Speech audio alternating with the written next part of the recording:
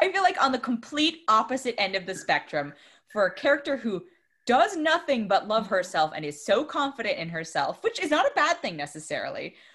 We all watched all of it, right? Yeah. Emily in Paris. Yeah, that was the thing we watched. Bravo. Oh my God. I watched all of it in like one day. I did too. It was stop watching. It was criminally easy to get through. Oh my God. Criminally easy. I want to rewind. What was everyone's thoughts? How did everyone feel about Sex and the City? Because this is from Darren Star. I love Sex and the City. I love Sex and the City. I love the series. I don't love the movies, but I love the series. Yeah. The movies are not great, but I have seen the series through probably 3 or 4 times. Recently. I think I watched it this year. No, I haven't. I mean, it's probably dated. It's dated. Yeah, it has its issues, but as a whole, I enjoy it. Because I remember I watched it through when it was first coming out, and I very much enjoyed it because I think it was sort of aspirational, and I did not understand how utterly fictional these characters' lives were, especially having lived in New York after. I was like, oh no, not how this works. Not at all how this works. But I've seen bits and pieces from it recently, and I'm like, nope, doesn't hold up, and I don't want to sully that memory. Yeah, that makes sense. I haven't watched it recently, so it's hard. I watched it this year. Yeah, good, yeah. Yeah. So anyway, my thing was, I was like, okay, she feels like we've got Emily. She moves to Paris. She feels like a Carrie Bradshaw-esque self-confident white lady. There's no other way to describe her. She's the young white lady. How old do we think she's supposed to be, by the way? About 30. I have no idea, honestly. 25. It was. I don't know.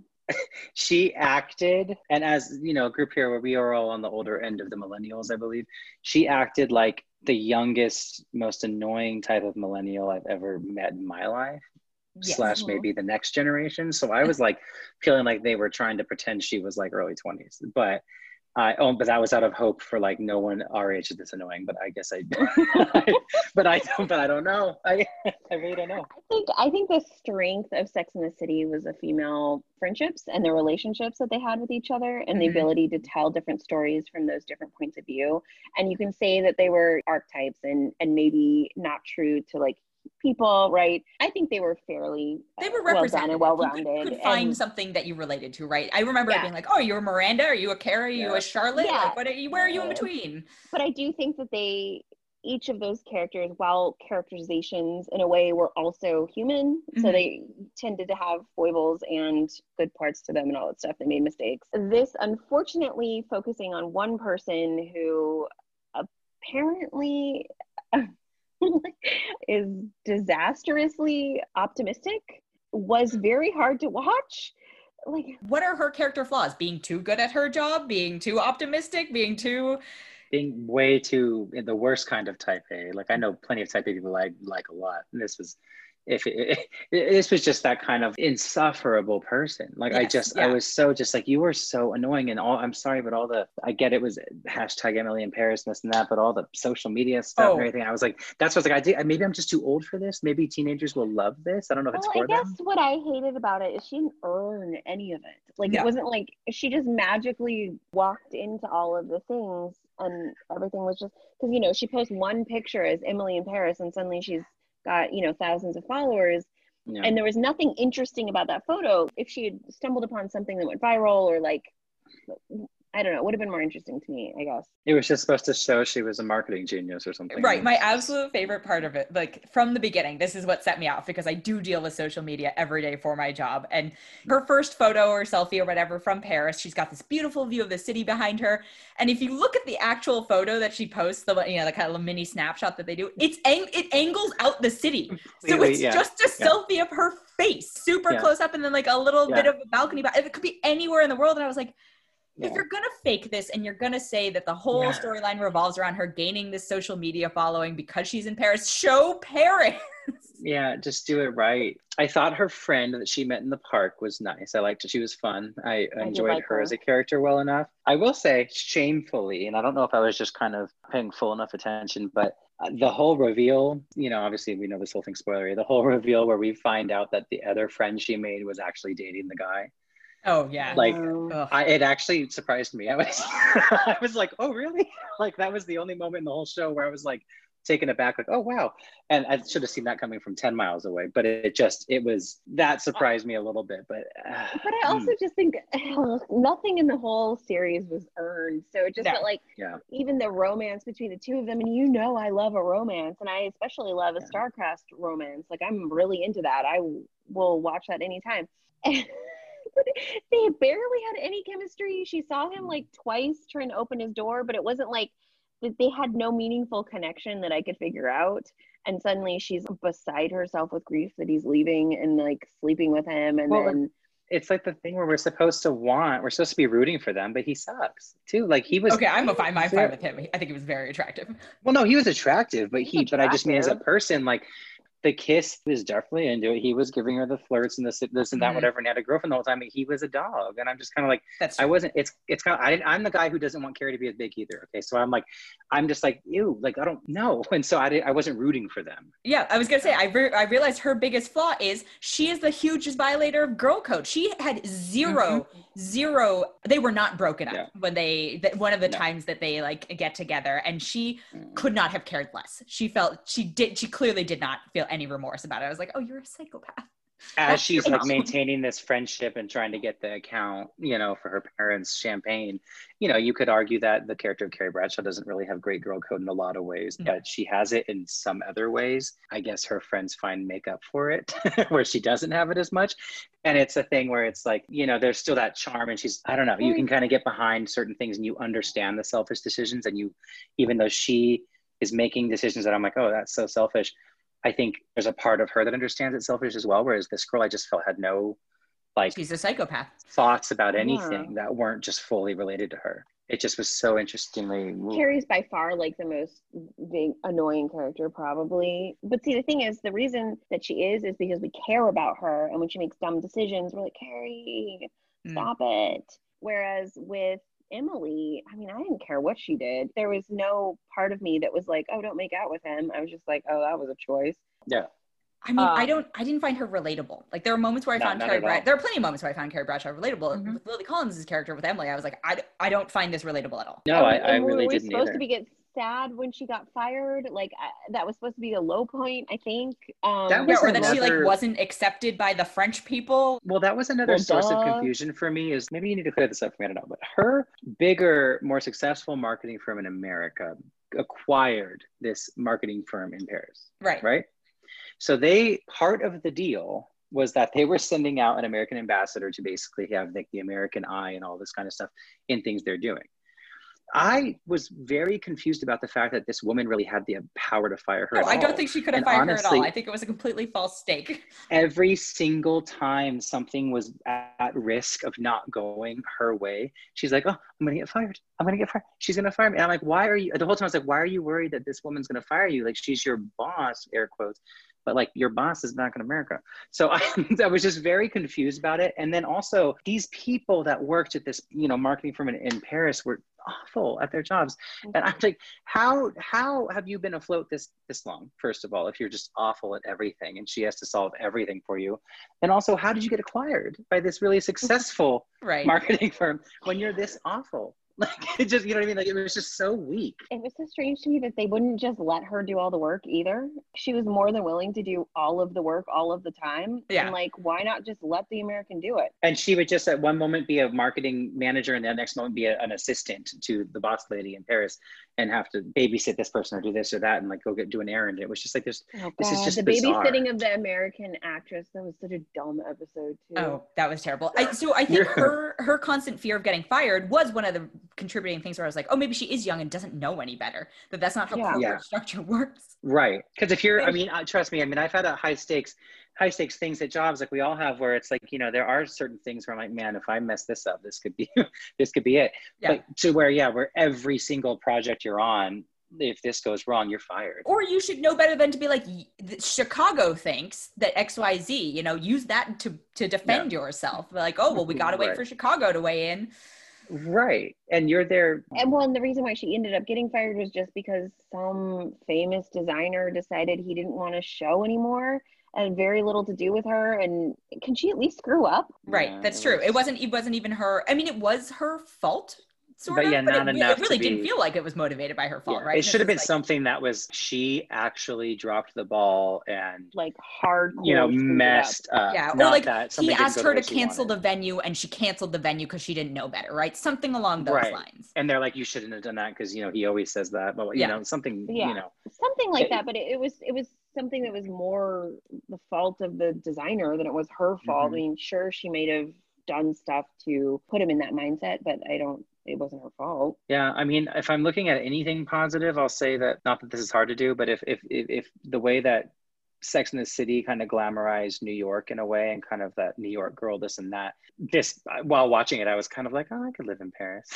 See, I did not feel like it glamorized Paris. Yeah, it could have done more. Here are some mean French people. Oh, I mean, as someone who had a really terrible time when I went to Paris by myself, I will say that it did sort of make me vaguely nostalgic for a trip I didn't have. Yeah, I don't know. There was something about just like, I was like, oh, okay, the Paris, going down to get a pastry and do this, like the whole kind of thing, and everything's so pretty. It's just kind of like, even though there are parts of Paris I don't think are very pretty, but like with every city. But I don't know, it did that enough for me a little bit. But man, it just felt like it was just slapped together, and it was not written well. The dialogue was not great. There was just no depth to any of it. And None yet of it we had all any depth. watched all of it. But that's the thing. I did do it in one day. I was doing some other stuff, but I had it on. And it was just easy to get through, and it was. I truly think part of the contributing reason that we're like, oh no, but that may be nostalgic for whatever, is we have not been able to do all the things she's doing in a very long time, right?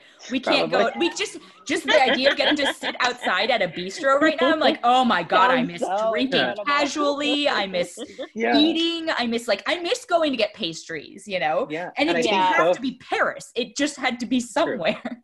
That's true. But coincidentally, And, like, I going think out to both dinner. Jackie's and my last international trips separately from each other were Paris. So I think that's probably See, contributing factor. Yeah, I was like, oh, there you go. I was like, oh, that was fun, you know? Yeah, I was thinking, oh, I should have just sat in a cafe for a while. That would have been nice. I didn't do that. Yeah, but it's interesting because, you know, you look at Darren Star, and obviously, you know, we had to bring up Sex and the City because it's like, that's when you hear that name, they go together. And this was just such a weird misfire when you think, wow, you did something that great. And even honestly, I have to confess, I even like the show Younger that I think he created or co-created and had some writing on. I find that show very charming and funny while cheesy and all these things. And I felt this very much was trying to be Sex and the City mixed with Younger a little bit, but really, really missed both. I think Sex and the City was aimed at the age appropriate people for it, right? It was like, okay, these are, I think they were in their 30s probably, or like late 20s. I mean, like Samantha was probably like 50 at the time. No, but I do I think it was very good about being true to what the people, none of us are quite that age, or maybe are starting to creep into that yet, but there was a maturity to it that resonated. And this, I feel like, is older people writing younger. Yes. Which is very much evidenced by the lack of understanding about the social media stuff. It's aspirational. It's absolutely aspirational, right? I mean, I called this like a basic bitch's wet dream, right? Move to Paris, be swept off feet, become an influencer by doing nothing. That is the dream of, I think, many young people. The young people, yeah. At the same time, as slightly older consumers of it, we're not old, but we're slightly older, that I think her character would be like, Lily Collins is 31. I had to look it up because I was like, how old are you? Yeah. Because you look like you could be like 21. Yeah. Good for her. Yeah, good for her. I know. I don't think it's being written by the age-appropriate writers either. That's an excellent point, because like you said that, I mean, Sex and the City very much so, and then even like Younger that I brought up, I mean, the story in Younger is that she is a woman in her 40s trying to pass for younger because she looks younger and start her career over, you know? The characters in that I find the funniest and the wittiest, whatever, are the characters that are in their 40s plus. And in this, the boss lady in Paris she should have been someone that, I mean, she should have been my favorite character, because I always liked that character who's mean and hard and the boss. I live for Miranda Priestley. I was just gonna say, she's the Miranda Priestley of. That's my character in these shows. And she was just so flat. And I mean, the actress was fine, but it's just the writing, and she didn't have anything fun to do and to contribute at all. She wasn't even good at her job, which is just like disappointing. Like, but I don't know. I think it was just missing depth. There was like no emotional depth to basically anybody. Any of it. Well, like, and she broke up with her boyfriend, and it wasn't that interesting. You know, I was just saying, to your point, Dana saying about like the people were so mean to her and this and that, it's like, it really did make French people look terrible. Like, I know there's a reputation and stuff, but it played on that generalization that French people are rude and don't like outsiders, whatever. And the only people that they're were also really all in open nice, relationships, apparently. True, right. That don't have a problem with borderline pedophilia. Exactly. And the only ones that were like truly nice, aside from the friend who was dating her neighbor, were not from Paris. You know, her one friend was from, I think she said Shanghai. Everyone that actually was French was not nice. The blonde friend, the one that was dating the guy she liked, was French. She was from Champagne. Yeah. That's what I was saying. Aside from her, everyone else that was French was not. And of course, she betrays the one nice French person. That's her first. Yeah. I want to talk about the friend for a minute, just because I liked the actress. I've not seen her before, but somebody told me she played Gretchen Wieners in the stage. She originated the Gretchen Wieners role for the stage version of Mean Girls. The musical one. And I was like, okay, that's really cool. I guess she might also be Jewish, which, you know, for me, I'm like, Asian Jews, there's so few of us. How have I not seen her at the club meeting?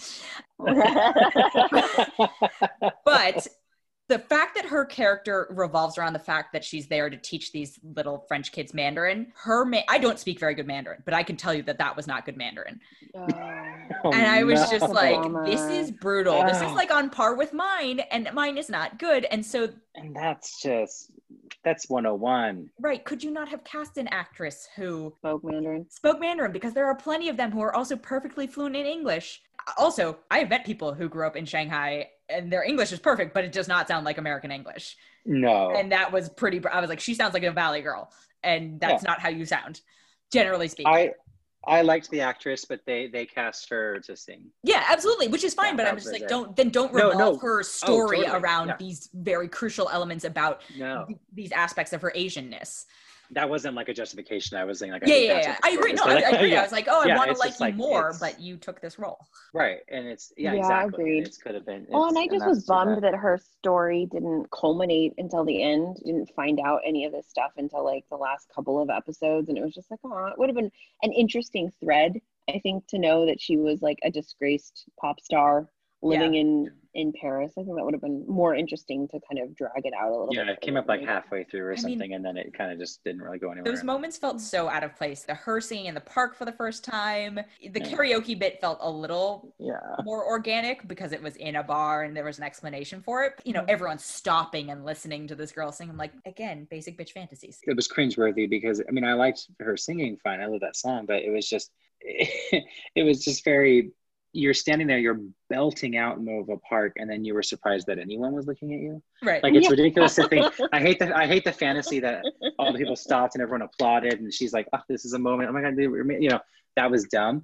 But also, someone's going to be looking at you. Right. And she's like so shocked and horrified. And I was like, you were belting out in the middle of the park. But Lily Collins can't look at you. Emily can't look at you. Right. She has to close her eyes. But everyone else is fine. But I also thought it was hilarious that her idea of taking these kids out on a play date was just going to play and splash near this weird fountain in the middle of a park. Like, they were always just going over there at the fountain. And it was just you didn't know the French are dirty, so they just play outside, and that's clearly it for... I was like, is there nothing else you could be taking these kids to do? And then I don't know, it just was. And then she got the gig at the place, and then got let go from her job. And then Emily made the comment like, I thought it was really hard to get fired in France. I don't know the laws and rules in France, but like, I have a feeling it's probably pretty different about being employed by people to watch your children. Well, she also said, she's like, if you overstayed your visa, etc. Right. I'm and like, it was like an opportunity for a little joke, but I was also kind of like, I would never think it was hard for a private employer like that to let somebody go anywhere, just because I think these are my children. And so whatever, I mean, their reasons were dumb in my mind, but I would have really liked it if they had drawn up the drama there of her having to make this choice of, am I really passionate about this and want to work in club, or do I want to have stability and work for this family? Everything just always felt so like I feel like very few of the characters were actually making guided choices or had agency in their choices. They're just, I'll do this now. Oh, look what's happened. I'll do this now. Oh, look, everything's working out. It's like you said, basic bitch fantasy, where they don't actually have real consequences that matter all that much when anything goes wrong. And even when she was fired for however long it was, the Emily being fired, I mean, the first thing I would have done was touch base with my actual boss in Chicago and been like, so what does this mean? And am I getting a flight home tomorrow? Like, what, like, you know what I mean? Like, that would have been my first, but she was just like, well, now I'm wandering around in Paris and like as if it's like this is where she lives now forever, and she must just. It was just this weird work like visas don't imply here, Yeah, that is not how the world works. It's just well, and all of a sudden the coworkers liked her and they were like telling her how to get past it and all this stuff, and I'm like, okay, we didn't earn that either. Like, when did we become friends? I feel like they did space out that kind of warming up to her, and I don't think they really warmed up to her, but that felt a little more organic. And I'm not saying it felt organic, but then certain of the other relationship developments when she started giving when you compare it to all the other harassment, things that happened. When she started giving the harassment like back to them, they were like, okay, she's playing our game with us, I guess. The whole boys club basically. And it was just like, oh, let me be the bitchy gay guy and then the nerdy one. And it was just every person was just a cliche that was like trying, it just was overdone and not. Again, I think this has to do with just the world I work in, but the marketing campaigns themselves, I was just like, what is happening here? I felt that too. Influencer experience. It's a bad. And some of the things they got right. They were like, if you have 2 million followers, you get the bigger swag bag. If you have 20,000, there were certain things, but they were so few and far between that I was just astounded. The whole plot. Why does she know so much? Nobody cares that much about pharmaceuticals and pharmaceutical advertising. Nobody. No. But also to like the bed thing, it was just in that meeting when she got that idea. And sure, okay, the idea is cute and like whatever. And LA is all about pop-ups and stuff. So whatever, okay, cute. But the fact that meeting and that scene, God, and the boss lady just sat there and she had this look on her face when she was suggesting we're going to have celebrities in the beds and the windows, like it was some groundbreaking thing. Like, again, it goes back to, you are not a marketing agency that is getting acquired by anybody. Right. If that's your grand slam idea from the person who's running things. I mean, like, I was just like, this is, and it was just. I'm not gonna lie. Some of the agencies I've worked with though, I'm no, that sounds about right. Totally. They get major business, and I'm like, No, there are some, but it just was, this was such a, it just framed them like they were so incompetent and just not good. And they were going to be losing this and that, this business and that business. And I'm like, well, how have you made it this long? Because she's sleeping with the client. That's what it came down to. The one client, you know? She's sleeping with all of them, apparently. I know, but I didn't mind that she had as much sex as she had. It just felt like I'm talking about the boss, not Emily. Oh, okay, yeah. Sorry. But I do think it is unfortunate that they're saying that basically that is the message they're sending, right? Is these people aren't good at the job, but this lady's been screwing this one guy, and so therefore like their business stays afloat. That's such an antiquated approach to this. Why couldn't she have been really good at her job? Yeah, it would have been more interesting. And it also was such a, what was supposed to be kind of, I think, played on like, the basic bitch fantasy, was this whole American point of view. Okay, that's great. But I don't know if to you guys, did it feel very written by Americans? I know it was, but written in this way that it's like how America feels like all of our ideas are better than everyone else's ideas, and we need to like put them on and force them upon everybody else. And so it kind of came up with campaign part where they were doing the nude woman walking. Mm-hmm. And I appreciated the point of view there and everything, kind of like, oh, this is degrading or this and that. But I know a lot of other countries in the world don't look at nudity the way we look at nudity, and all kinds of things too. So while I understand certain, hey, here's our point of view because we need to have a broader audience, it also kind of felt like very heavy-handed, kind of like the American way is going to be the right way here. They didn't make clear who the audience they were marketing to, right? Because if you do have a regional campaign, that might have flown or whatever it may be, right? You do make accommodations for what each different culture is comfortable with. And so the American point of view doesn't matter if you're not marketing in America. And it did not seem like they were particularly catering towards an American market with any of the products that they highlighted. Because nothing ever, that's the thing, is nothing ever came up where it was when we're going overseas with this or that. So it was all just there.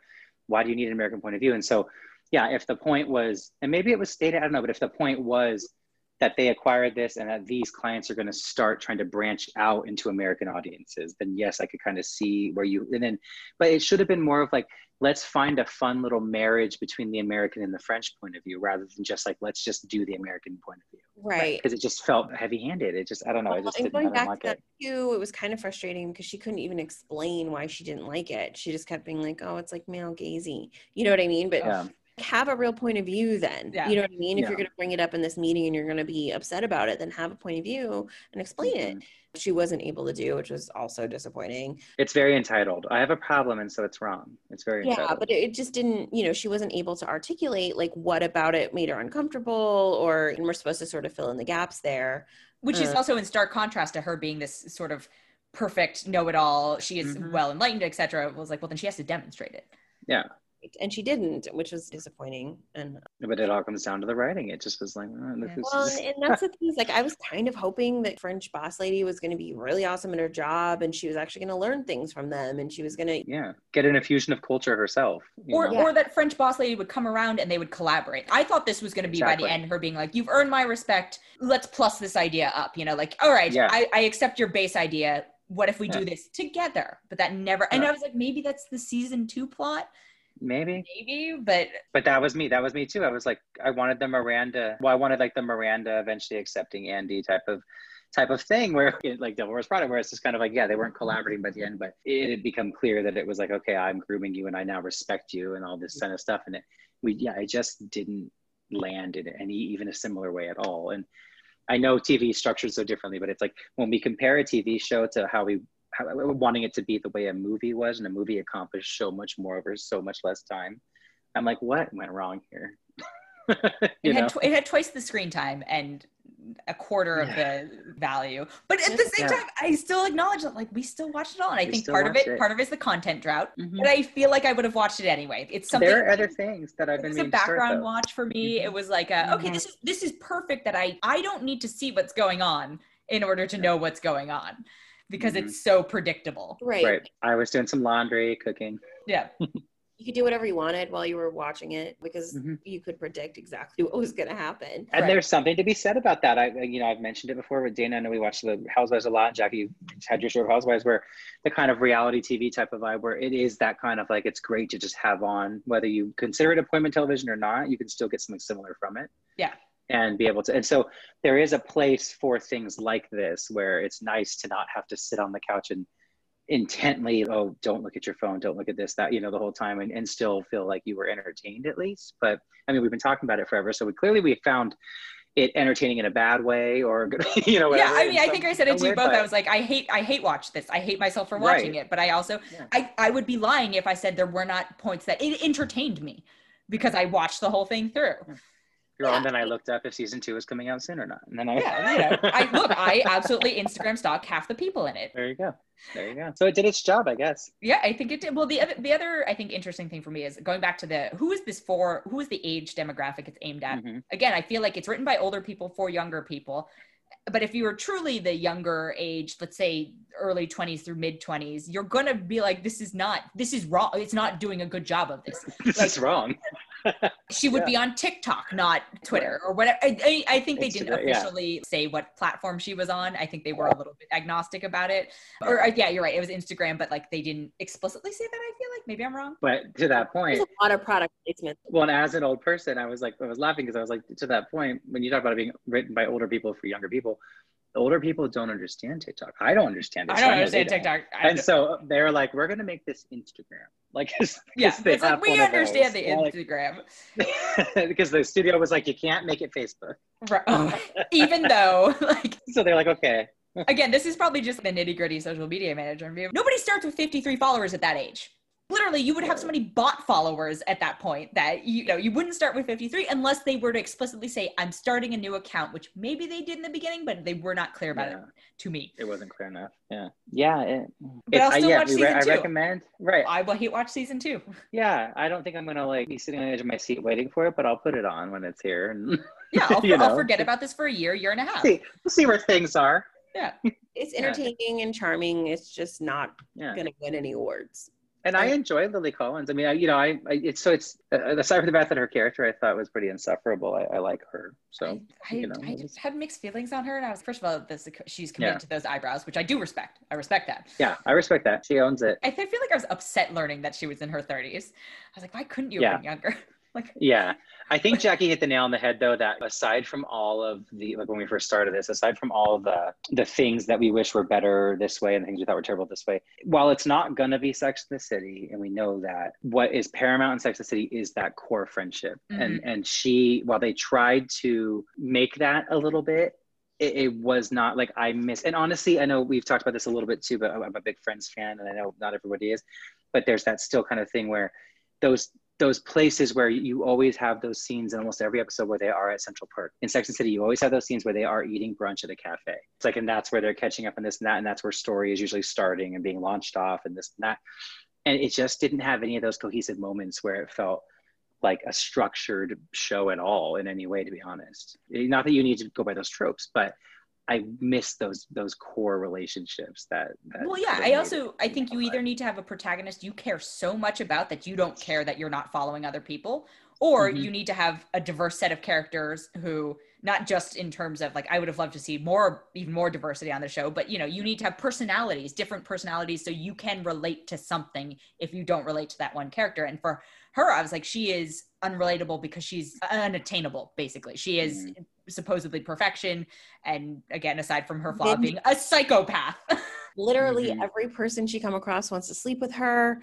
Well, and I think, we look at, like, even comparing to these other shows we talked about, we look at the structure here, and unless I'm wrong, correct me if I'm wrong, if you can remember, I think she was in every single scene. We followed her the entire time. We never went and saw what the friend was doing. I mean, I guess we saw the friend on The Bachelorette and that stage thing, but it was something that she was going to be watching on her phone. But right. I felt like she was included, unless I'm crazy, I felt like she was included in every single scenario. More or less. Right, too. I'm trying to think. We didn't go and see. We didn't even see boyfriend and girlfriend break up. We didn't see the conversation when he decides to tell her the day before he's moving or whatever that he's moving. She was involved in everything, and it made it just only about her, and I didn't like her. Wow, you are right. That is a very astute observation. And I think even if there were fleeting moments that she wasn't in, she was in. It was about, right. Or it was like she was on the other end of a phone call or something. Right. Yeah, boyfriend telling her he's not coming, and when he's and. Yeah, she was, and it's like we didn't get to see conversations about her between other people. We just saw how they were all treating her and how she was reacting to it, and it just made it all very one note. Well, and unfortunately, she was too perfect, right? She's that, Mary Sue character, uninteresting to watch. If she had more flaws, or it would be more compelling. Her character type is usually the comic relief, honestly. Yeah. I'm very intrigued because I feel like the show is very much aimed at, I would say, women. And is she an attractive character to men? Not to me, but I don't know. Yeah, I don't know. Because obviously, like, I think this is the point of every man is falling head over heels for her on the shows for some reason. And I did struggle with that, I think, with Carrie Bradshaw's character to a degree. Carrie knew how to flirt, though. Like her dialogue in the conversation, like she could flirt and start a conversation. I believed most of the people that she was talking to. I will say in Sex and the City, I can't say all. I don't know. I can't, but most. I felt like she was good personality. Or at least she was aiming to flirt, as opposed to this was just like my mere presence. Yeah, my mere presence, and you're all falling over yourselves. I think that was more of it too. Was that she wasn't a particularly charming person. Because all she wanted to talk about was work, which was such a strange. Oh my God. Well, yeah, because she was never trying to attract, right? Right, and she was always at the party trying to pitch them something, and they were all falling in love with her while she's talking about boring things. So it was just kind of like, why? And there are those magnetic people out there. Like I've seen, it's just like they could be talking to you about like paint drying, and they still are. They have a magnetism to them, and I'm not saying that Lily Collins, the person, might not have that, but I'm saying that the character of Emily did not portray that to me. So not to me. No. But at the same time, like coming from the female perspective, like it was like, well, maybe it's because I'm older than her probably, but I don't find her aspirational. And then I wouldn't want to be her friend. She seems like a very selfish friend. And so who is she? Who is and insufferable. Yeah. She would just drive me crazy. She would drive me up the wall, and then I don't know. It's conversation. She is that influencer friend, right? She is that stereotype of person who just wants to kind of constantly network. It's the like for like, it's the you be in my thing. Let's collab. Let's do whatever. She is that personified, which is, I think, kind of our society's downfall, maybe. I don't know. I might be reading too much into this. I think what's the upward social comparisons is what they're called. And I'm like, oh, they're trying to create this comparison that people can model themselves on that's unattainable. Yeah. Yeah. And to that point, I will say if their goal, which I don't think it was, but if their goal was to make it look like Americans are unlikable, they succeeded. I know. I was like, I'm probably giving the show too much credit for like the upward social comparisons. No, totally. I'm like, no, this is more than it deserves. Who are decent, maybe don't necessarily aspire to be influencers, but spend a lot of time crafting their social media. No, I think they do desire to be influencers. They just won't be honest about it. Yeah, maybe. No, totally. Oh, but, yeah. They just don't want to admit it. I know plenty of those people, and I will say that it takes a lot more work than showed it. It would have been a little bit more interesting too if we had seen her have to take, an hour's worth of photos to get the one photo that she posts. Right. That's not interesting to watch, probably. No, but it feels more authentic. No. And I think people would relate to it more. Right. Yeah.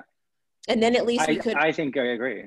A little bit more. Right. And maybe your friends get annoyed because, and that's how we all feel is we have to take 100 photos of you doing this thing. And it's like, can we just try more wine? Well, and to be honest, social media, even if you're not an influencer, so much of social media is like, okay, I want to get this one photo of this and blah, blah. So that before you even take the million photos to then choose the one you like.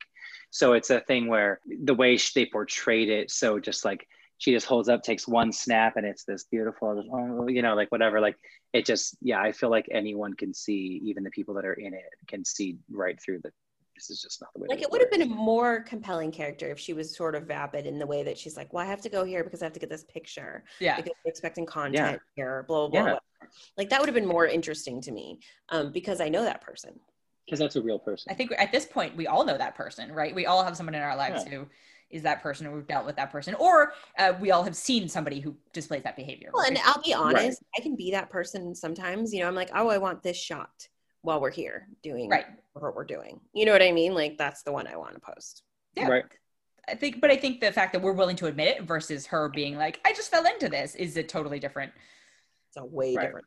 Yeah, this is like a first world problem, and that's why it's like a Mary Sue totally rather than a compelling character thing. Well, the last time I was in Paris, I was with my sister who is younger than all of us, and she's not an influencer, she's not a whatever, but she has a very curated social media, and they're like great photos, etc. But because I was the person with her, I was taking the photos, and she knows I get so annoyed by it. So I just remember being on the friggin' Eiffel Tower, being like, "Can we not just enjoy this view?" And it was like, "No, but one more." But one more. And I was like, we're on the Eiffel Tower. I don't like heights. Can we just not? That feels more authentic to me. And I think that would have been more interesting if we had that aspect of her character, that everyone's annoyed with her, but she is very successful, and it was you know what I mean, at it and examining what that means. Or that nobody questions it, right? The French girl who's dating the dude takes this. I remember they just got on the bed and took a photo, and I was like, she either, and part of it, I guess I forgot her character is like a gallery curator or something like that.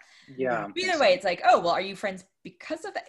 I'm reading too much into it. Or I'm giving it more credit than it deserves, I think, in terms of, I think this is just me projecting a lot of my frustrations with the way but this is what we do. I mean, we love media, we love films and shows, and we watch these things, and when something is misses the mark so spectacularly in so many ways, it's like, we can't help it but to sit there and just try to figure out all the ways it went wrong. You know what I mean? It can't, because it's kind of astonishing.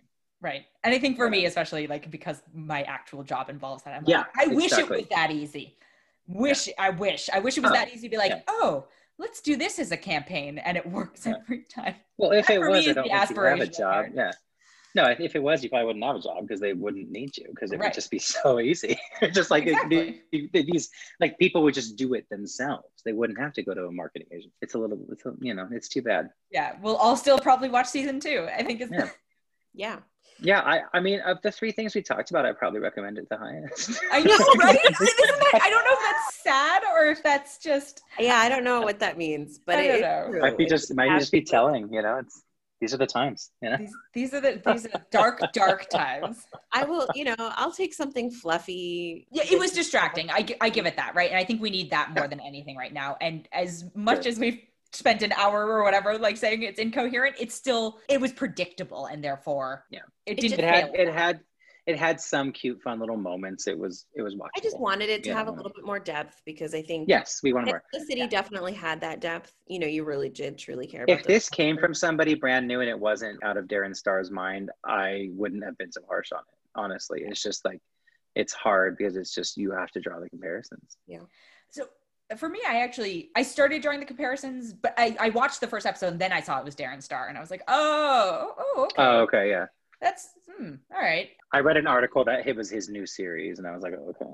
So for me, that didn't start coming until partway through. So I did immediately after watching the first episode, though, without the Sex and the City stuff, I was like, and I do think it actually embraced more of that as it went along, like especially her fashion. Her outfits got more ridiculous. I was like, more and more ridiculous. And then she commented on how she was dressing to go to Champagne and stuff. Like it got more like about the fashion. But it was just funny because she was not that character at first. She was just like this nerd, which I liked. I liked her not even being a nerd, but like being more That made her more. She got less and less relatable as it went on. She was fashionable, but she wasn't like talking about it. She just was wearing things that looked nice. And it turned into.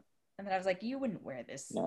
Nobody would. But right, it turned into a thing where she became this other person about it, but we didn't talk about it at all. So it wasn't part of the story. It just decided to make. It wasn't a thing where, again, I hate to keep saying Devil Wears Prada, but how Andy goes and then becomes what she makes a conscious decision. You know what I mean? She decides that she's going to step up her game. Yeah. Emily doesn't make any conscious decisions. It feels like. Right, because she has that heart to heart, and he's like, "Are you really trying? Because you're not really trying." Like you're not trying to be part of this world. Right. You're just feeling bad for yourself. And then it's like, it makes a snap. And then she becomes kind of a way that she doesn't like. And then, so there's more of a narrative. There's a character. That's what we're missing. Which, I mean, we're missing that. Look at her from the beginning of the show to the end of the show. She doesn't learn anything. But we'll see. Yeah, we'll see where season 2 takes us. That neighbor boy is staying because I guess what's his face invested in the restaurant. Yeah, and the guy that. Yeah. Also, I'm like, are there only 8 Didn't people see that in Paris? Like 8 to 10 people in all of Paris? Oh, okay. Cool. There's only 8 of them. They all want to sleep with her. So it's getting very complicated with who she's going to sleep with next because she slept with Chef Boy, but then it turns out he's getting the money from the guy who wants to be her mistress. And then apparently the wife gave permission at that dinner. Oh, so weird. Also, but then like the girlfriend wants to get back. I don't know. It's so frustrating. Yeah. Yeah. It was. I'm not going to lie. I'm going to be that person. Yeah. I mean, I'm ready for it to get, because they were, like we said, the boyfriend and the whole kind of the kiss and then, oh my gosh, that's your girlfriend. It like set up a thing where it could start getting messy, and then we kept kind of like playing around, whatever, and then it never really did. And then there was even the moment where she like slept with her underage brother without knowing he's underage. Right. That could have gotten real messy, and then it just like didn't. It ended up being a thing where mom just wanted to talk about if her son's a good lover. That was so it's this thing where I was like, that I'm not right. I'm not on board. But it seems like I was like, I don't understand this. It was so funny, but I mean, that might be our like American reservations. I don't know, but I also but he was also underage, so I was like, I don't know, I don't get it. But but again, then how old is she? Because if she's in her 30s, that it feels very wrong, as opposed to like if she was in like early 20s. I'm like, still gross, but okay, fine. And I get that she didn't know it, so I'm not saying she's like a crazy predator, but it's just a thing where it's like it was like, okay, this is actually problematic, and then it could have been messy, it wasn't, and then so now. It's like she gets the text from friend being like, oh, he's staying. I need to talk to you right away, whatever. So now it's like, okay, this is complicated because now we slept together and this and that. So, whatever. And so I'm ready for in a season 2, if it's really getting one, I'm ready for like it to actually get a little bit messy because it just wasn't at all. Well, or I just want it to resolve, right? You either have to be like, this is the crux of the plot, or this is done. But actual drama would be nice. Right. You know what I mean? Drama, nothing really. Some actual stakes. I would like stakes. That would be nice. Agreed. Just a couple. One can wish. One can wish fulfillment. Basic bitch wish fulfillment. We can. All right. Well, thank you both. Thank you for watching these things with me. Yes, it was an interesting week. It was a very weird week. Hello and welcome to We're Watching What? I'm your host Dana, or the DHK as I'm known, and I'm joined once again by Jackie and Matt, and we had a few things to talk about this week. First off, we are talking about the news that Jamie Foxx is reprising his role as Electro in the next Spider-Man film. We did record this before the news that Doctor Strange is going to be in the next Spider-Man film, so I'm sure we'll have plenty to say about that. We also want to give a brief spoiler alert. We talked about 2 films and a TV show this week, and we do go pretty in depth on them. We watched The Glorias, we watched Boys in the Band, and we watched Emily in Paris. And truth be told, we don't particularly recommend Boys in the Band or The Glorias, but if you happen to have seen them or are thinking about seeing them and are concerned about spoiler alerts, you fast forward to the next part. And for Emily in Paris, we somehow managed to watch all of it the weekend it came out, and so we do go into details there. So with that heads up, here's We're Watching What? Okay, so what are our thoughts on this whole kind of crossing over of previous Spider-Men into the Spider-Man villains into our current kind of Spider-Man incarnation? I don't love it. I know they kind of did it, but with Jonah Jameson, he appeared there. True. In the credits, and Or at the very, very end, I guess. I completely forgot about that until you mentioned it. And I didn't love that movie in general, so it makes sense that you forgot about it. And I was just kind of like, I don't know. It was fine. I liked it better than the first one, I will say. Really? I like the first one better. See, I did love the first one, but yeah, I don't know. I think he was a very good villain. Like, it wasn't that exciting. It wasn't that interesting. Right. It wasn't. So it just seems like, why are we rehashing this? Why? My thoughts are that the only reason to rehash it is because they want to do better, more of a Spider-Verse thing where they want to start. I don't know if they're going to do something crazy where they're going to blend the different somehow timelines and things, and different. I mean, maybe they want a Miles. Yeah, like maybe they'll intro somehow. They're going to use it, to intro that kind of thing. I don't really know. I can't really imagine why anyone would care. I think Jamie Foxx is a great actor. I did not think that movie was good at all. I did not think the character was great, and I just was kind of glad to be done with it. So not thrilled, I will say. I just think nothing about it was fantastical enough to be like, yes, let's put this in the new universe. Right. And I think one of my biggest problems with Marvel villains is I think DC truly does have a stronger kind of lineup of villains in general. There are certainly, and I think, X-Men coming back to Marvel is its own separate thing, but in terms of the cinematic portrayals we've seen, but Spider-Man has always been the exception because Spider-Man has great villains. And so why are we recycling one is my question. Aside from your classic, your Green Goblin, your Doc Ock, who are just staples of it, like there are so many extended Spider-Man. As much as I thought it was totally absurd, the fact that Mysterio was the villain in the last one, I was like, okay, we're experimenting a little bit. It was cool. Outside the box. Cool. Yeah. So the fact that we're bringing back Electro of all of them. Well, because if we were going to bring someone back, I would have been Mysterio, because that was actually kind of cool cinematically. Right. Mysterio already being in this version in the MCU at this point, it's as if, I don't know, with setting up Sinister Six and stuff, they just want to go back and they want to include Electro. And I know they've already teased, we have Carnage coming out of the Venom side of things. And I don't know if Tom Hardy Venom will ever be seeing his time in MCU. And I don't know, I know they teased like Scorpion was in prison, I believe. Yeah. So, they're teasing that kind of different stuff and they just want to include Electro in it. And I just think that you could go and just do it new. I mean, it's also one of those weird, like, kind of taking yourself out of it, putting unfortunately, like the intellectual property hat on it. Marvel doesn't have any rights to Venom, I believe, because they negotiated Spider-Man appearing with the Avengers, etc. But I think that Sony has been very defensive of keeping everything else so they can build that Sinister Six, so they can build their kind of roster of cinematic universe on their side. So the fact that they're bringing back Jamie Foxx, but with Tom Holland and all this, it's very confusing. And I'm sure some of this is contractually motivated, or I'm guessing some of it's contractually motivated, but I want things to be story motivated, not contractually motivated. Exactly. And that's what always gets kind of messy, is you just want it to be just authentically the stories that we actually want to be telling. And if you can't tell the ones you want to be telling, then maybe there's not a hurry to do it. Like, I do really enjoy Tom Holland as Spider-Man. And I think that him in the grander, like, Avengers movies has been great. Mm-hmm. His standalones, I think they have a place, but they're not my favorite Spider-Man movies. I do think, as much as I love Spider-Man, it's kind of like there are so many characters to tell stories about in the Marvel Universe that this third reboot of a Spider-Man film in our modern age here didn't necessarily need to happen either. Right. So it's just this kind of thing where, to that point, maybe just wait, like as we are with X-Men, wait until it's time for the MCU to actually do it the way that they exactly want to do it, without anyone else having a hat. Give us Miles Morales. Like, that's really the story I want to see at this point. Like, that is so modern. It's so relevant. It's so good. I think Spider-Verse is the greatest Spider-Man movie of the entire Spider-Man, I think, canon. I would agree with that. Yeah. Yeah, it's great. Well, in that comic event, the Into the Spider-Verse comic event was incredible. And there's so many stories you can tell there that we can branch off of this animated version and either create more animated ones, because it was gorgeous and perfect and animated. Or, you can create some live action from the same sort of story too. Yeah. I'd love to get us some Cindy Moon, Silk. Well, and it's almost as if they laid a little bit of the groundwork, because I think in the first Tom Holland Spider-Man, wasn't Donald Glover's character Miles Morales' uncle? Yeah. If I remember correctly. I completely forgot that Donald Glover was in Spider-Man. Yeah. That's how memorable it was. There were a slew of people who kind of, when he originally got cast, people thought, oh, he's going to be Miles Morales. I know he's much too old to be Miles Morales. I mean, I think Donald's great, but, Miles is so young. Right. If you compare it to Peter Parker. But I believe he was the character, his character was Miles Morales' uncle. So it almost seemed as if maybe they could have been setting up the groundwork for a little passing of the torch type of thing, or something that they could do in the future. But it's interesting. I don't know. I know, it's Tom Holland is such a baby. Like, he's so young. There is no universe in which Tom Holland can play Peter Parker and pass the mantle to Miles Morales.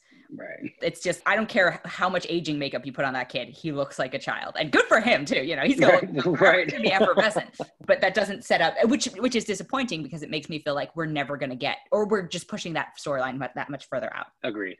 And to like you said, if we're going to be kind of regurgitating Spider-Man stories on the big screen, let's freshen it up with, like you said, let's do Miles, let's do a Spider-Gwen, let's do something, all these other Spider-Verse stories that are just as interesting, if not more interesting, and something that a lot of people aren't as familiar with would be something interesting, fresh to bring to the franchise. Because a lot of them have similar stories to Peter Parker's. That's a hero's journey sort of thing that we all love. So why not? I know, and there was news about Silk a couple of years ago, and I remember getting really excited about it, and then nothing. And then there was I want to say Olivia Wilde news recently. Yeah, I think we talked about that a little bit. Yeah, I think that might be Spider-Woman, but we'll see. Or maybe at least Spider-Gwen. I guess she's a little old for Spider-Gwen. Well, it came, maybe I'll have to look into the articles again, because I remember when it was like she signed on to do a Spider-Verse. She's directing. Yes. Okay. Never mind. My bad. We all thought, but when the first articles came out, I don't think it was confirmed she was directing, and so my mind was like, well, she's playing a character, and Spider-Woman I think fits the best there. No, but I do think she's directing. I don't think she's starring. Yeah. So yeah, never mind. Give me Spider-Gwen. Give me Spider-Gwen and Silk, and let's call it a day. Yeah, that'd be awesome. That'd be incredible. I mean, even Spider-Woman's fantastic. Jess Drew is great. So maybe they can get all three. Give them all three. Yeah, that's true. I'll take it in a heartbeat. I'll take any of it. Okay, so speaking of people who look way too young to be playing the age they're playing, the Glorias. What did everyone think of the Glorias? Because I have my thoughts, but I want to hear what everyone else. Oh God, that movie just wouldn't end. Like, how long was that movie? So I think it was a little over 2.5. It was so long, and it wasn't a turn. It was a 2020 long. It felt it. I really could never. I kept having to pause it and figure out how much longer it could possibly be. Yep. It just dragged. Oh, it dragged. I think the whole bus thing with all of the characters and different ages on it was ridiculous. It's so overdone. I was going to say that was the idea that I liked, but the execution of it I couldn't get behind. Yeah. But I thought the idea of it was interesting, and I was like, okay, I kind of like this inner monologue, talking to yourself, and if you could talk to yourself at a younger age, what would that person be saying to you versus what you're thinking now? I liked that idea. I did not think the execution worked really well. Every time I was rolling my eyes. Well, it's similar in the way that I like the idea of when she was confronted with sexism, that she sort of went to this different place in her head, full of rage and like whatever, but they always went on too long, and they always went to crazier places than they should have. Whereas like if it was just like a momentary thing, where, you know, because we all, I don't know, whenever we're confronted with things like that, at least I can definitely understand the feelings of rage, but not sure how much you can push it in the moment, and not sure how much you can say, right? And then sort of beating yourself up after when you didn't really confront what happened to you in the moment. And so I thought those were cool, but it, like, the idea was cool, but the execution was just flummoxing. I feel like she wanted it to be a play. I feel like a lot of this stuff would have been like a set piece, right? Like a bus and moving, and then you have two characters on stage playing the same character. And it's funny because the other thing we'll talk about this week is a play that became a movie. And like, this is a movie that should have been a play, and a stage play at that. Because especially because it is Julie Taymor and is capable of these big set pieces, and those sequences just drove me nuts. And I was like, this is just unnecessary. And then it didn't show up till an hour. Like the tap dancing, like that was kind of cute, but it went on too long, you know, and I think she was trying to add like a musical sensibility to it or something, but it was. But you can't do that an hour in, is my thing, right? You can't suddenly add all these sequences. Yeah, you have to introduce the concept early. It felt completely incoherent. It wasn't cohesive throughout the whole thing. And I think the bus's idea, it all kind of, for me, felt like it was all there to lead to just that one final shot in the bus that I actually thought was pretty cool, when we kind of go and we actually end with the actual Gloria. Yeah. You know, and kind of going through the different ages. And I did appreciate that shot. And I felt like going to the Women's March, that was cool. Like, and then the entire rest of the film with her doing her real speech and showing, it made me like, why was this not just a documentary? Yeah. Because that part had me in tears, actually. The final part of the film. Super emotional about, because that was part of it. And so I was just, so I had the exact same feeling where I was just annoyed that I had watched this weird, fantastical version of her life when I would have rather just a biopic, you know, with the actual drama. And so it was interesting because I didn't realize who directed it until about an hour in, and then I was like, oh God, okay. I'm not a big Julie Taymor fan. Like, I'm just going to throw it out there. And then one of the things that really got to me about this was the way that Alicia Vikander did the voice. She kind of sounded a little Muppety when she did it. I was like, I don't know if I know exactly what she sounds like. And so I saw an interview of Julie Taymor and Gloria. And it was funny because one, Gloria Steinem doesn't really sound like that. And then two, Julie Taymor said, she's like, this is a road picture. It's not it's not an autobiography, and it's not a traditional biopic. And I think it's because it's based on Gloria Steinem's book. And I was like, that helps in terms of framing. That made me feel a little less lost once I'd paused and I picked it up again after that. But I still was like, it's too ambling for me. And as you both said, the last bit definitely got me, but I was like, that's 5 minutes versus the 2.5 hours I had to watch prior to get to that point, and the fact that it didn't lead me up to that. And I honestly feel like it wasn't that if I had just seen that sequence by itself, I would have gotten emotional. I didn't need the buildup. So the buildup was not helpful. And it just made me upset because she's an amazing woman who's done incredible things. And I just would have rather celebrate that, I guess. Yeah, no, there's a lot to unpack in everything you just said, because I was just all these thoughts going around. First off, Alicia Vikander, I love the woman. I think she is fantastic. This was not her role. This was not her movie. I didn't see it for her. I will say the most taken aback, like, what moment of the film, even beyond the weird animated portions of, you know, the Wizard of Oz bit, yeah, even beyond that was the moment when we decided to change from Alicia to Julianne Moore, the age of 37, and we had Janelle Monáe looking exactly the same with everyone else in the room. And I was like, wait, when did that happen? Wait, what? Like, and I love these women, but that wasn't the time. I paused the film and I was like, what just happened? Yeah. Because I'm very confused on why all of a sudden we're Julianne Moore. It was very, very bizarre. And you know, I think that the film, and I thought Julianne Moore did a really great job. She was the best of the Glorias, I think. She was the best of the Glorias. Except for actual Gloria. In her documentary, right. Yeah. I will say I thought she did great, but I obviously, it's a different context here, but I thought with Mrs. America, I thought Rose Byrne kind of took the Gloria torch for me this year, as far as like, if we're looking at all the performances of Gloria.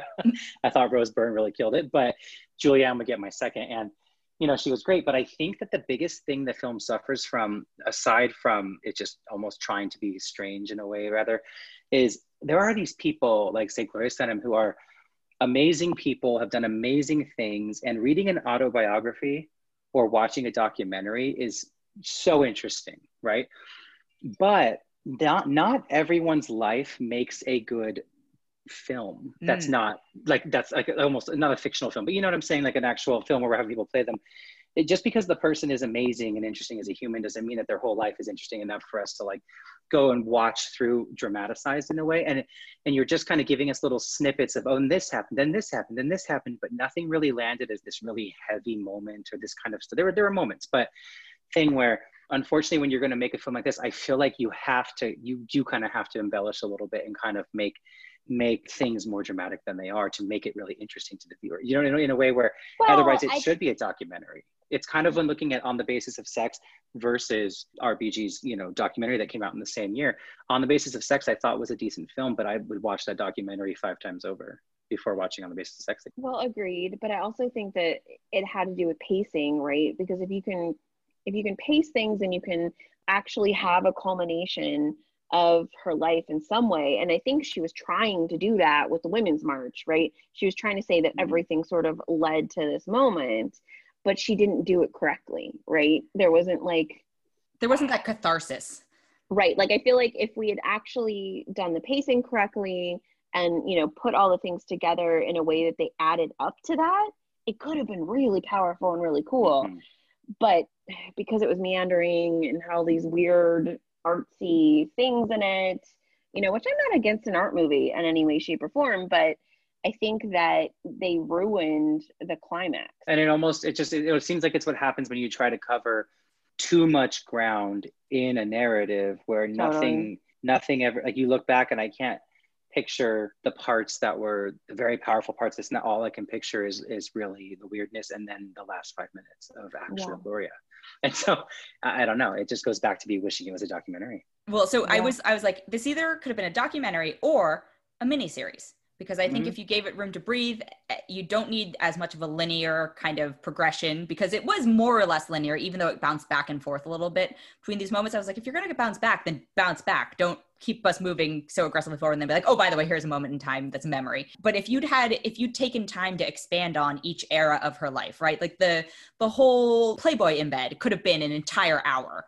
Exactly. And unfortunately, it took up so much time in this, but didn't then sort of rush through they rushed through the fallout of it that got her to the next point that they felt was important. Yes, and so that was such a bummer, because it was such an interesting thing, and then it just kind of like, oh yeah, I'm not going to do that because I don't want to be a bunny forever. But that's exactly what what I mean when I'm like, I agree with you guys, and I agree with Dana saying that, you know, an actual miniseries would have been more powerful, because what you'd have to do there is dramatize. All these different chapters, dramatize, and all these different chapters of her life have to have some sort of story within themselves that has some sort of resolution, whether it's I'm changed this way because of this, or, you know, we have to see the character progress from the different things we're seeing. And this was so just a big overarching kind of abridged version of here are some examples of interesting things that happened in this woman's life, and here's who she is today, but nothing felt like it carried a lot of weight or something that meant, like, you know, the payoff, like you said, it wasn't there. So you need that payoff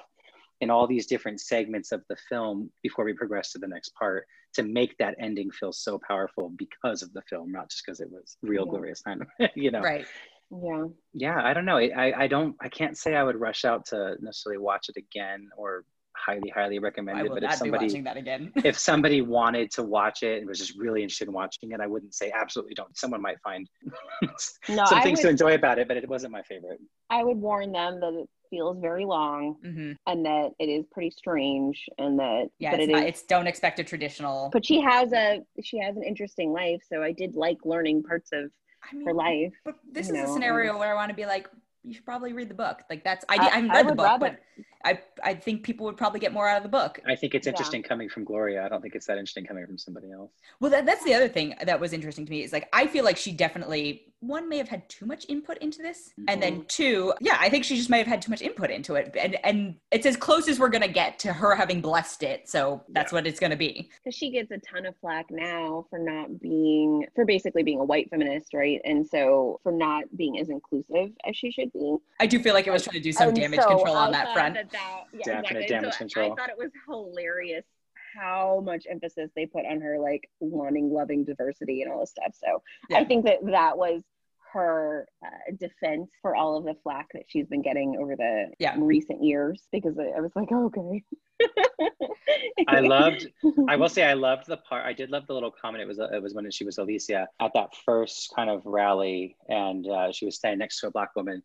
And I forget the exact exchange what it was, but it was the Black woman had said something, and then the Black woman had said, like, well, what are you going to do about it? And Gloria, I'm going to have to look back at this quote now, but it was powerful, because the woman was kind of like, you white women, you just think that, you know, if you're not, you don't have to do anything either, because you think it's like, oh, I'm a woman, I can be, you know, it's like, no, it's a separate thing where you have more privilege than we have. So if you're not going to stand up for us, then who is? Right. You know, and I appreciated that moment. I remember that moment. And it also, I think it had to do with like enlisting men to help. But the thing that rubbed me the wrong way about that moment was that woman just kept talking. Like, nobody talks like that in real life, right? And I had the same thought. Right. I was like, why? And you can dramatize and you can sort of soliloquize a little bit and give us a little bit of narration, but in character. But this was just too much, right? Like, nobody talks like that. Like, the dialogue could have been better, but well, even the delivery or the cutting of it, I'm not sure. Yeah, I think it was the cut, because the monologue went across couple, you know what I mean? It was like marching and then they were standing and then doing marching this. And then they were standing, and it was still the same conversation. And I'm like, ooh, no one's had that conversation for that long.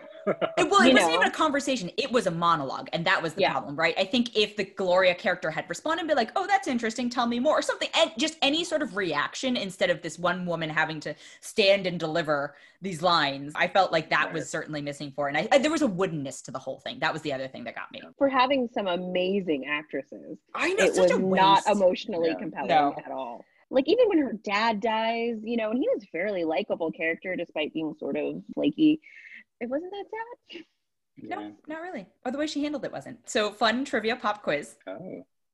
Gloria Steinem is a very famous person's stepmother. Does anybody know who? And I can start giving you clues, but you can, if you want to guess without Googling. I would need a clue. But okay. I would need a clue also. They have played a superhero. Brie Larson. Is it a woman or a man? It's a man. Oh, that opens it up too much. Ooh, okay, so are we talking movie superhero, TV movie superhero? I can start narrowing if you want, but I'm welcoming narrowing at this point. It's a movie superhero. I don't know this. Okay, it's a DC Comics movie superhero. Oh, not Henry Cavill, not Jason Momoa. That would be hilarious, though. That would be wonderful. So wonderful. Not Ezra Miller. That would be terrifying. Not Robert Pattinson. Robert Pattinson is on the right track. Okay. As a Batman. Yes. And it says Christian Bale. It's Christian Bale. Gloria Steinem is, or I don't know what happens if your spouse has died. Does that make you still their stepmother? So she married Christian Bale's father. That was her marriage. As we learned from Clueless, you divorce wives, not children. So this is true. It always comes back to Clueless. So that is something I learned after seeing this film. So I was like, oh, okay, that's kind of cool. I had no idea. That's a little fun trivia. Yeah, I enjoy that. But yeah, I wouldn't really watch that. No.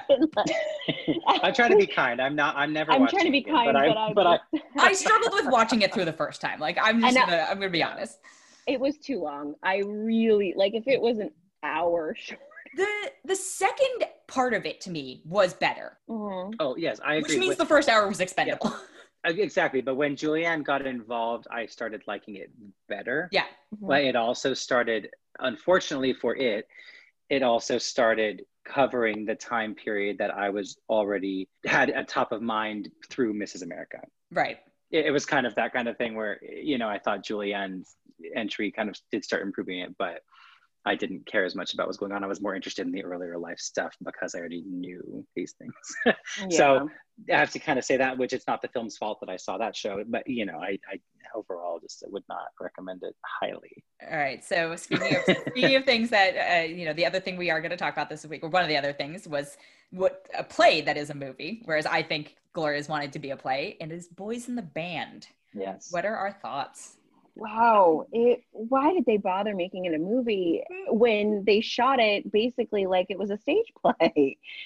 What's interesting is I had never seen, because it's also a movie from 1970, I think, and I had never seen that version before. I always knew it existed, and I know it's a play from the 60s, and I know that this, I guess, was kind of a shot for shot type of regurgitation of that first film. So I will say, I understand saying, hey, that's a big story, a play, a movie that's all kind of has resonated with LGBTQ community and things. And, it's of course, pre-AIDS outbreak, pre-Stonewall, these things. So it's interesting that it can kind of, some of the thematics in it kind of do transcend still, like to this day. It's self-deprecating and all the things that people struggle with when you're constantly told that the world doesn't like you. So I thought that was interesting, and kind of like I could see that the thought behind, hey, let's make this. But I did feel like, why not go all the way and modernize it? Why not make it take place today? Have the characters be in having the same kind of, you can keep the story the same, but have the characters update their experiences and things like that to more of a today audience, or even the last 10, 12 years, and kind of show that a lot of the same things are still happening, but in more of a modern way to make it fresh and something that you'd want to watch. Because I will say, I don't know why I did not love this movie, and I don't know why I did this, but it really intrigued me to think about. I hear the first one is so much better, and I couldn't find it anywhere. It's not available for streaming or anything. I found it on YouTube in pieces, and I watched it. Like people have, Wow. it's like they posted like in 12 parts, and I watched the different parts, and I will tell you, it was a lot better. It was just, it was acted better. It felt more unique. It felt like, and I love all of those actors, but God, could it be more overacted in most of the scenes? Like the dialogue, they made the dialogue seem awful. They were playing caricatures. They were trying to play the actors who were in the original. And that's what was so bizarre to me. Because something felt off about it. And that's why I was like, I got to look into, I just wanted to see some scenes from the original. And then I stumbled across, and it was interesting because it was like the original I thought it wasn't amazing. I didn't think it was the most amazing film of all time or anything either, but it was something, I found it more powerful. And it felt like the performances were more authentic feeling. And I got to say, I don't know if this is controversial, wasn't a big fan of the show. Wait, oh my gosh. Big Bang Theory. Big Bang Theory. I'm not really on the Jim Parsons train. I do not like Jim Parsons. I don't either. I just think he seems that he's trying. He is like he did his thing in Hollywood earlier this year, trying to do, he was kind of a bad guy in that. And this was a different role as well, but he's kind of just got that thing where he's so unique of a voice and a look and everything, where he's just the same person every time I see him, and I'm not into it. I think he has the potential to break out of this character, but he doesn't. I hope so. The thing that frustrated me is I think, going back to, you both touched on it, that if you're going to make it a movie, you need to take advantage of the visual medium of being a movie. You are not constrained to one place. You can show other things. And I think they touched on that with some of the flashbacks, but if you're going to trap it in an apartment, then why? Why not do one of those recordings of a stage play? And then the other thing about Jim Parsons is, again, characters who monologue. He just monologued and not even trying to wait for a response for the other characters. It was just sort of acting at them, not acting with them for me. Yeah, it felt very much, that's why it felt like a stage play to me. Like they were monologuing to some audience, instead of interacting. And they didn't have the feedback from the audience. Right. And so it didn't have that same unique feel, because I feel like it would have been powerful if I had been sitting in the audience, right? But watching it just didn't land. It was flat. And this has been done, even same kind of structure has been done, in my opinion, much more successfully. I mean, one of my favorite films of all time, not the same structure here, but favorite films of all time is Closer, and that's based on a play. And I thought that film adapted that play very well. But then you also look at something like August Osage County, which I actually really do love. However, I know some people don't love that, but that's a play, and it's that same kind of structure where you're starting with, here's this character, and then everyone kind of arrives and then leaves. You know what I mean? And we're still in that same house, whereas they do leave the house a couple times in that, but it takes place mostly in that house. And it's just kind of unraveling the family drama and all the different things that all these people are going through when they come together for this one event, and then they go their separate ways. They just kind of go live their lives. It's just like a snapshot of a moment, right? That worked for me very well in a way that this doesn't work, but it's a similar kind of structure there, and I didn't find that these actors made these characters' stories and journeys interesting enough. And the ones that I found the most interesting were the actors I wasn't familiar with, to be honest. The others that I knew of really well, I didn't really find it interesting. I mean, I love Zachary Quinto, but I was just not into that performance particularly. Yeah. I didn't understand why it was so angry. And I think we're supposed to, I don't know.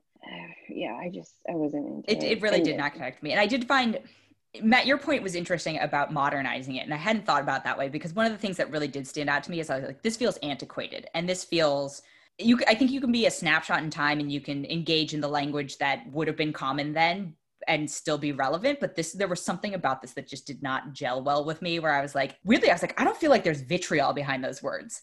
Like the characters are performing them that way. And I don't think they are really conveying how hurtful those words, especially at that time, would have been. And I think we have been kind of numbed to them. And so the fact that we were hearing them flown about, and they were in the same sort of cadence, in the same sort of, they just got glossed over them. And for me, that was problematic, because I was like, you aren't really showing how horrible this would have been, like how insulting these things would have been at the time. You're just waiting to deliver your next line. Like you're waiting for your cue. And that I really struggle with that. But I think if you modernized it and said those things now, which are things that people still use as slurs, and, there's race related ones, there's, sexual orientation related ones, I think it could have had even more impact, but it's still something that's going on. Right. Just refresh it a little bit. This felt like a remake, and it was, right. A remake of an adaptation, by the way. but it just felt like there was no point to making it. Mm-hmm. Like, why did you bother with this version? It didn't bring anything new to the table. The performances were lackluster, and it's just disappointing, because I think at this point, that story, while maybe groundbreaking in the 60s, is trite now in a certain way. And I do feel like you can still make it have emotion. You know, we all watch the same story over and over again in a lot of different ways. But it's just how you deliver it, how you act it, that bring it life. And it just didn't do that. And it comes down to actors going and trying to make something their own, if you will, rather than regurgitating what was already done. Yep. And I think that is what where everyone across the board kind of missed the mark here, where it was saying, hey, this is the character I'm playing. I'm just going to go over the top and act it that way rather than... I have a question about the plot, actually, because okay. So you know Jim Parsons' character. And so he basically spends this whole night trying to trap his college buddy into admitting that he's gay and like loves this other guy, right? Yeah. Well, it felt like the whole time he was leading up to them having been in love, right? Jim and the guy. But then it was about this third person who wasn't on screen or anywhere. And then I felt like we just lost the moment, because why does he care so much about this third person? I'm not gonna lie, totally zoned out a bit. The thing I maybe took away from it, I was like, oh, is Jim Parsons in love with this third person? And that by trying to get the college roommate or the college buddy to admit it, he's actually, that would have been him admitting it, that like he was actually in love with him the whole time. I think you could take that away from it. I think the point beyond who loves whom and who thinks this about this person and why this person is involved, I think the whole takeaway was supposed to be gay men are self-hating. And at the time, you know, especially even more so, but it was this way where Jim Parsons' character, and that's, you know, that's a blanket statement, but that's the mean everyone is, this Jim Parsons' character was so just in his own head and just mean and all these different things and stuff, because he didn't want to face his own problems and things like that. But everyone, you know, when he gets confronted finally, just kind of like, why are you so awful? Like what is, you know, we want to be friends, but it's this kind of unlikely friendships that seem to all be, and I put air quotes around friendships here, that it kind of happened to be friends and in the same room together because they were all safe around each other. Whereas now that is a little bit different, I think, depending on what part of the country you're in. If you're in New York, like they are, it's a different time in the 60s than it is now. So it's something where they were friends with the ones that they knew they could trust and not get killed on the streets or not get, you know, harassed, this and that. And so just because it's like being gay was what made them friends. Right. Even though they didn't actually have all that much in common, you know? And so it's kind of exploring that idea that this self-hating and self-deprecating and everything, and it's like you're looking for a lifeline kind of, but you're just not going to find it with these people that you don't even like very much. You know? Yeah, I mean, I can feel that, but I just, it's to Dana's point where they just didn't build in the gravity there. Like it just didn't feel like they were getting killed on the street because people knew this, or because they were just reciting lines. Because what was interesting too was, you know, when his friend calls and is coming over, they're baiting him, this friend, into knowing they're gay, which was very strange for me in a situation where it was dangerous. Yeah, that was the biggest plot hole to me, right? Is if you've got this predatory-esque, or not predatory, but he's just violent, right? You've got this character. Well, no, I mean, at one point he hits somebody else in the face. Right, but we don't know at the time. We don't know. Yes. But after that, why don't you kick him out? There's just that's where that play would have ended, right? Like kick him out if he is truly a threat. If you are that worried about not behaving in a flamboyant way in front of this character, and then he socks one of you in the face because you're gay, kick him out. This is. And that was what was the strange thing to me. And then, you know, Jim Parsons' character is like, oh, he has to stay. And then it was so anticlimactic that it was about this third person that we don't know or care about. Right. I think it would have been a little bit more meaningful if he had been in a relationship with Jim at least the whole time and not pretending that he didn't know. Yeah. I think one of my biggest takeaways from it was like, okay, I think a lot of the challenges these characters are facing just from external forces still exist today. But the fact that we don't connect with this at all and we're like, what's wrong with them? Hopefully means that to a degree we have evolved as a society and that we don't relate as much to this because we're like, well, these aren't quite problems that we're facing. You know, again, we still face many of the aspects involved, but that this behavior we're able to face and be like, that's ridiculous. Somebody today would not deal with that. Yeah. And that's why exactly the same way that these characters did. Right. And that's why I think that's almost maybe where I'm looking at it, kind of putting more weight onto the self-hate thing, because I'm like, that's the only thing I can really see very clearly that is something that is, I'm sure, has carried through with people, you know, of all walks of life, of course. But when you are different, right, any other member of society, yeah, you can take that in and I think really be hard on yourself. And I think that resonates. But other than that, it's kind of just, well, I think that moment was supposed to be sort of the climax when he's crying and he's like, why do we hate ourselves so much? But even then it was just hard to connect to. Yeah. So resounding recommendations for all of us, clearly, to watch both. Yeah. The good news is if you subscribe to these, you know, Netflix and Amazon Prime, you don't have to go, you know, pay money to rent these or rent movies. See them. They're there if you want to. But if you hate yourself, feel free to watch this movie because you'll hate yourself more after. It's about self-hate. Yeah. Yeah. We're going to take a quick break and be right back.